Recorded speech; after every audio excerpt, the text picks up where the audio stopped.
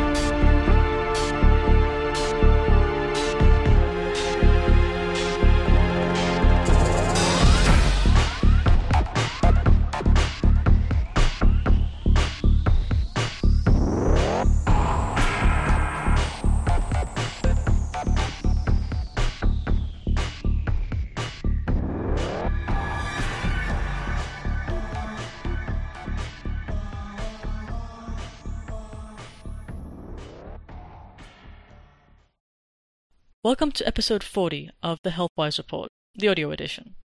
I'm Sarah Corrier. Thomas recently wrote an exposé about how the American educational system churns out young Marxists. It's perhaps the biggest problem facing our society. The fact that we haven't yet realized the seriousness and pervasiveness of this problem leaves us vulnerable to the type of socialistic infection that's already striking the rest of the world with much more severity. The communists have left one country after another bleeding like roadkill in their journey toward bringing the world together in a one-world socialist government. For them to win, to obtain their warped version of a utopia, the fabric of our society must be destroyed. Perverting our constitution is not enough. They are engaging in the usual class warfare of turning nations, races, and even the sexes against one another. They are particularly rewriting our history and targeting the Christian Church. Thomas will be explaining why. This audio report is the exposé. Here's Thomas with it. One man's freedom is another's oppression. Many people have misjudged me over the course of the years and misjudged the organization that I represent. We have borne the burden of stereotypes because of what we represent. We operate an alternative medicine research organization.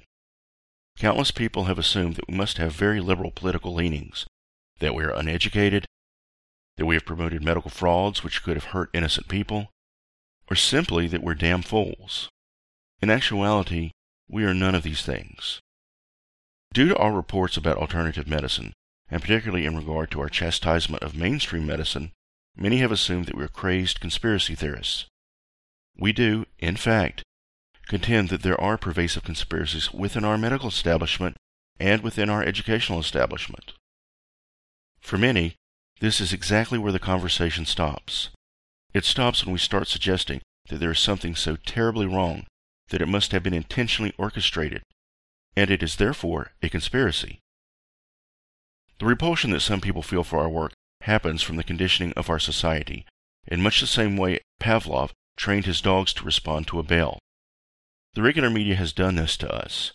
When we mention conspiracy, or get called conspiracy theorists, many people stop listening.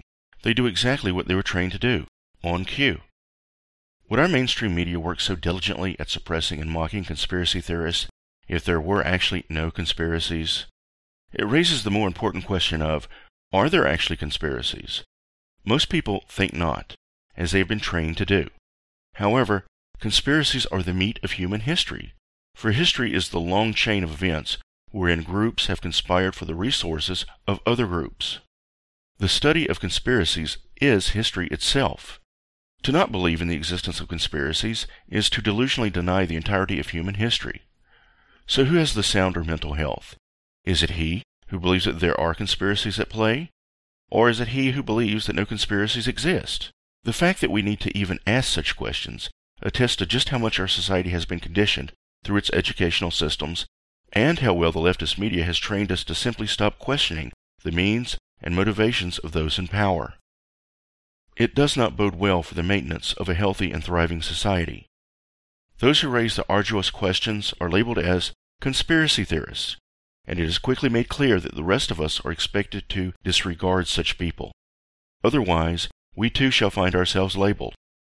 As one of the fortunate few, I got a truly classical education, as was once normal throughout the United States, before forced integration warped the educational standards toward a direction that few wanted to go. During my high school years, I was educated at a military academy. The school was certainly old school, and the cadets could have easily been mistaken for an army of Confederates that had gotten itself lost in time. There was no political correctness, no banning of God, or any other type of institutional dishonesty, which has become so disparagingly prevalent. We took the academic subjects very seriously, most especially U.S. history. We knew that our history was special, and that America held a special position in the world. It was something to be very proud of. We knew that in the grand scheme of world events, America had given to the world much more than it had taken. My military academy days were those of the Cold War, and the Soviets were not finished with their communistic empire building. We Americans really were the leaders of the free world. Only America had a chance on taking on the bear and winning against it. Knowledge of this kept the Soviets in check until America could bankrupt them by means of an arms race. Europe, Britain, Canada, Australia, and the rest of the free and civilized world owe their very existence to us. They owe us, the American people, for giving them lives that are worth living. It is a debt that they can never repay, but this inheritance has nonetheless been largely squandered.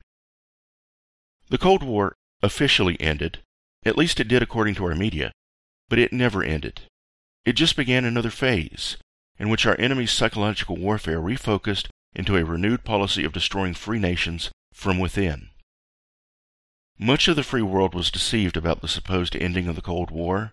As such, most of the countries which were saved from communism eventually came to embrace varying degrees of socialism, believing that they could tame the beaten communism within their own countries.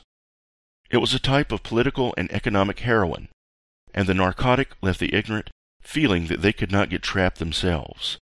This is how it always begins. Now we find Great Britain desperately trying to escape from the European Union before it is too late. The British people have seen the horrendous collapse of Greece as an unmistakable example of what is always inevitable with tame communism, even when they have been made to forget their own history. The typical socialistic results are much lowered standards of living, decimated educational systems, for the communists hate history, and a loss of very basic freedoms. Even the freedom of speech is lost, and it is often the first thing to go, for free speech is critical for education and sincere political discourse. Take as an example of what has transpired. The use of the word Arab is forbidden throughout England, for this word is defined as, quote, racial hate speech, unquote. So Arabs are ridiculously referred to as Asians in England. The socialistic powers that be are purportedly ensuring that the word Arab does not link to the word terrorist, so the word Arab has been literally removed from the British vocabulary, and British citizens get arrested for using the word. Arrests are especially likely whenever the offending citizens are Caucasian. Historically speaking, this is absolutely how communists have always deviously incited racism, class warfare, while pretending to fight racism. They begin by stimulating the racism/class hatreds. Then they demonize the resultant social/racial problems, and finally, they pretend to be the only solution. In other words, they poison society by playing both sides as part of a divide-and-conquer strategy. Socialism has happened because people were told the usual propaganda, which proclaims that free men can obtain better lives only if they trade their liberties and responsibilities for government management of their lives. The resulting degrees of socialism that have occurred in recent history has yielded varying degrees of fascism. For fascism is the merger of state and corporate power for the purpose of controlling citizens. Benito Mussolini, Hitler's Italian counterpart, explained it in exactly this way. Socialized citizens have always been tricked by the very same lies that history has repeatedly warned us about. It was not until my college days that I experienced the grotesque history revisionism of Christian shame, capitalistic shame, male shame, and the most prominent one of them all, white shame. The college's representatives had dishonestly marketed that the liberal arts part of their programs meant that the education would be balanced over many disciplines, and that the education would essentially be the opposite of what a person would experience at a trade school. Those so-called liberals did what they do best, lying and uneducating. As the well-disciplined guy from a military school, I hardly blended into their liberal arts crowd. I was almost immediately called a fascist for my love of God and country. They contended that the obvious proof of my fascism was my unwillingness to accept the blame for all of society's problems, as I should have for being white, male, well-to-do, and Christian. I represented the ultimate evil as an intelligent, well-educated, articulate, white and Christian male, who is not too cowardly to fight back with facts and honest history. I remember how a political science class strayed to attack American business owners with the included fact that the owners rarely pay any tax. I made the mistake of responding with real facts that I knew from my family's construction business, like how most businesses in the U.S. were paying double, while paying most of the taxes for employees as well. Soon after, my friends were being approached by professors who would interrogate my friends about being my friends, and then chastise them for it. The college went into a lawsuit alert, and the institutional hostility really escalated after I trapped a professor into proving that all of my papers were automatically downgraded, regardless of their content. The trapped malefactor was an English professor who had been widely labeling me as illiterate, so perhaps this expose will put an end to that rumor.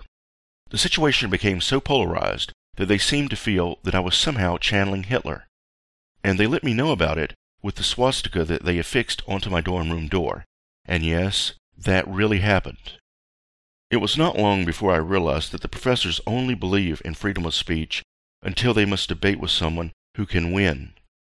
Then their social justice suddenly becomes much more important than the basic liberties and academic freedoms of which they supposedly believe in. Their institutional warfare against all that is good is not merely a spiritual assault, but it holds a strong component of economic warfare too. Let us put any political correctness aside for a moment for some potentially painful honesty. Who built the truly great societies throughout all of history? Was it one indigenous tribe or another in some far-flung region? Was it really the Aztecs? Was it the nomadic tribes of Africa? They started black slavery, not the whites, by the way. Was it groups of dedicated women? The Muslims? Let's just be honest about it.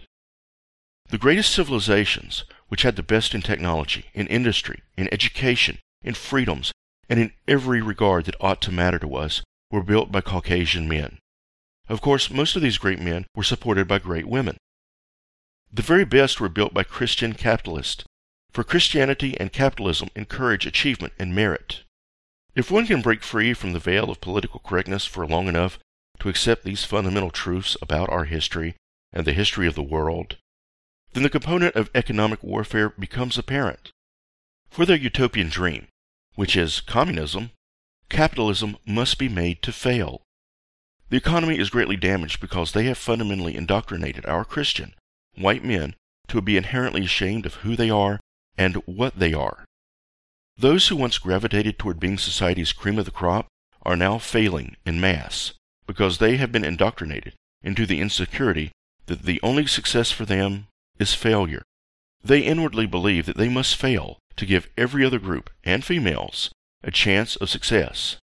This is the crux of leftist social justice, and it ought to be absolutely insulting to every group of people. We know of it as class warfare, but it actually goes deeper than we realize. Our inability to realize this is a part of the great problem that faces us.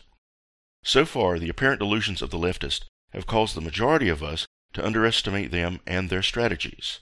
It is at our peril if we continue underestimating them. While studying alternative medicine, we have learned about many things that did not involve medicine. One of the first lessons that we learned is that if one wants the truth and real results, then he must never trust the experts. We found that the experts never cure anybody of anything, because finding cures means changing the status quo. The gatekeepers and the supposed authorities are the people who have the most reason to thwart meaningful progress. They would be replaced by the people who made progress, if any progress were allowed to occur. Another thing that we have learned from our work is that one should target the root cause of a disease, instead of merely its symptoms. Ultimately, our struggle for truth is the same futile struggle that all good people are facing. We cannot win against decades of indoctrination. Part of the problem is that none of the good citizens have yet adequately adapted to the new rules of war, and Marxists never play fairly. We have unwittingly helped the other side for a generation or two, because we did not learn to adapt to their strategy. It entails the transformation of education into Marxist re-education. Our schools and colleges have shamefully become gulags for dissenting libertarians, conservatives, and Christians alike. The universities have become a living hell for anyone with a moral compass. We did nothing to prepare the young, nor have we even acknowledged the seriousness of the problem. We failed, and the enemies of our society took full advantage of our blindness.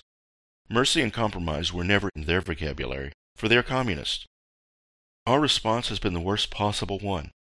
We sent our kids into these dark places. We told them to embrace whatever was being taught for the sake of getting a good education, and the deviation from the education meant punishment. We should have been more attentive, instead of assuming that our kids were the problem, for they had been trying to tell us the truth the whole time. Perhaps drugging them into submission was not the wise approach, and perhaps we should have perceived the suggestion that we do as a terrible warning about the character of the teachers. We should have known better, as we perpetually told our children that educators were society's admirable experts, whose authority was never to be seriously questioned, all the while diminishing our own influence, the influence of the church, and all other positive influences in their lives. It is no wonder that so many of our young children are monsters, for they were thoroughly versed in immorality by Marxist traitors who we specifically entrusted them to admire.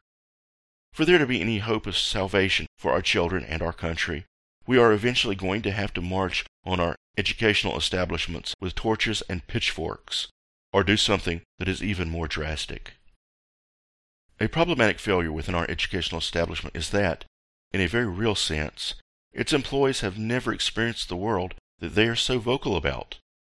They spend their entire lives framed within the educational complex, never to join the workforce or start a business. As such, they do not experience the strangling governmental regulations which cause most businesses to choke during infancy, nor do they have any familiarity with overhead expenses. In the vast majority of real-world businesses, products are being sold. Products cost money to manufacture or acquire from other businesses. Companies are burdened with extreme regulations at both the state and federal levels, relating to every component of their products, how their products may traverse state lines, how products may be labeled, and in what establishments their products may be sold. One regulatory example is a document by the United States Department of Agriculture, which explains in a 23-page book what may be sold as a pickle, including all of the acceptable angles of the vegetable's curvature. A perfectly straight cucumber can never be legally sold in any of the U.S. states as a pickle, so companies must hire additional employees as straightness sorters. Next, there is the federally regulated cost of employees, wherein most companies must pay about 4 times each employee's wage, due to the various employment taxes, disability taxes, Social Security taxes, and mandatory health insurance. So, whenever an employee is hired for $10 an hour, his employer actually pays about $40 an hour for his work. The employee is not likely to know about the $30 difference. He might simply believe, as all of our educators do, that business owners are sheltered from paying taxes and are getting a free ride. Yet, his employer must pay his own taxes at a much higher rate, a special, quote, corporate tax, unquote, penalty for just owning a business, and of course, the ridiculously high tax for every employee hired. Thus, some workers who earn only the minimum wage are actually getting more money than their bosses, after taxes, that is. These progressive taxes ensure that most businesses fail. The situation that we find ourselves in should be seen for what it really is. Namely, it is economic warfare from the leftists, who have conspired to sabotage our capitalistic society, and all of us are literally paying dearly for it. The man who operates a fast food establishment lives in a world that is far removed from the college professor. Public school teachers are likewise among the few who love the nanny state, because they already work as drones in a big hive. They do not understand the significance of individual freedoms, because they have chosen careers in which they do not have any. Everything is decided for them by the system. It is a bit like military life, except teachers' lives lack the opportunities for leadership, the need to make real decisions, and most importantly, their lives lack personal accountability for their actions. All of these are requirements for living in the world that the rest of us know. The leftist traits of educators can also be clearly observed amongst modern internet companies. Unlike the burger joints, which literally earn only a few pennies per burger sold, running Twitter or Facebook means having no overhead. The vast majority of money that the internet companies see is purely profit. For them, with their obscene profits and very few expenses or regulations, a $15 minimum wage makes perfect sense. Their programmers have long since seen wages far in excess of the minimum, so there would be no change for them. They measure their profits in the billions and have never had any regulatory problems because they do not have any tangible products to be sold.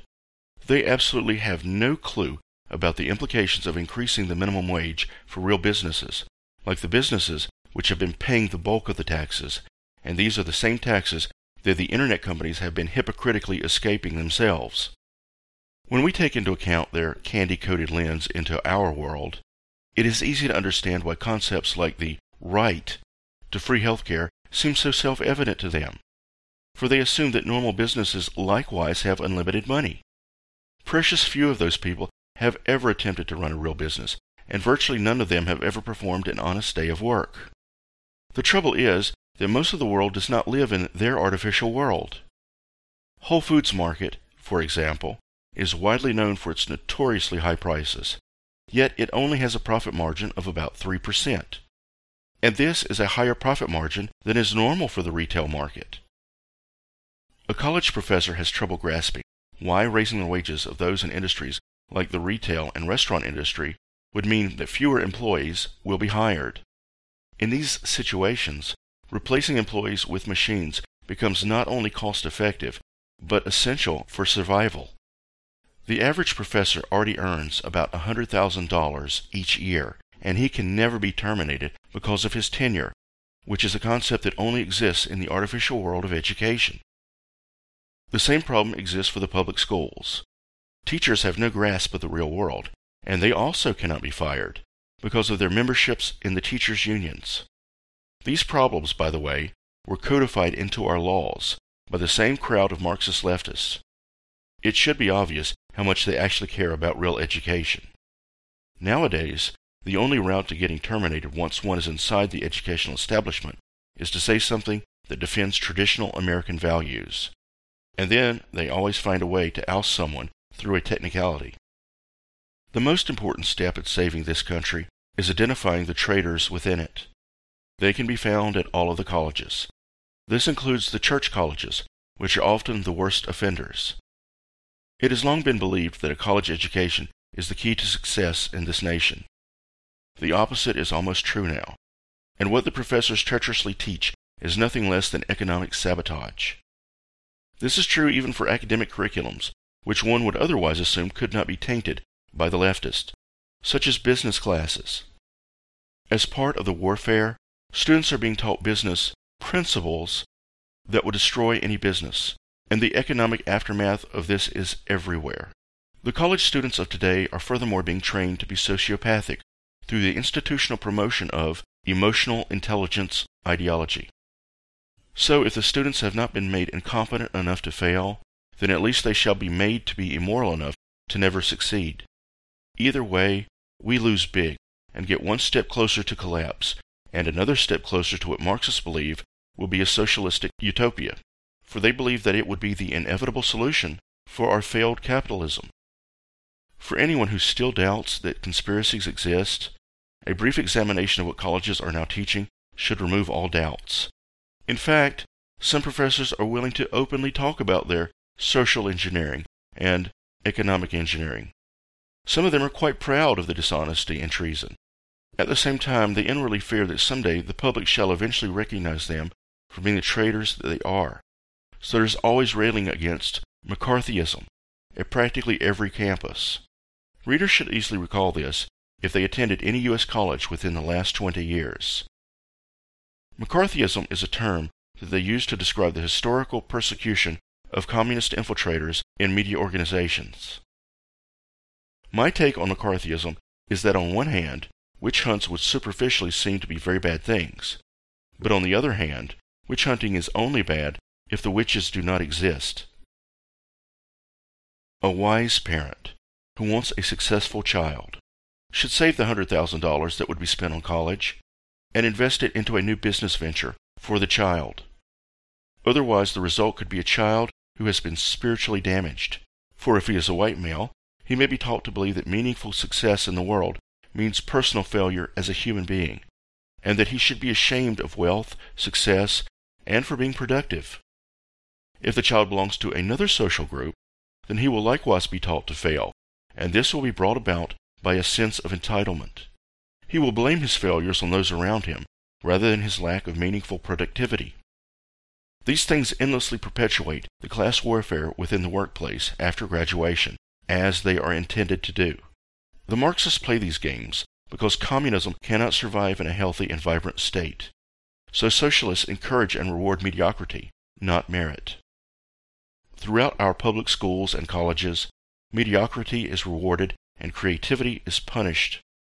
The problem for students was rarely defiance or attention deficit. It was something far more insidious and much more difficult to remedy. We had better start paying attention to the real problem. Our futures and everything that we hold dear as a society depend upon it.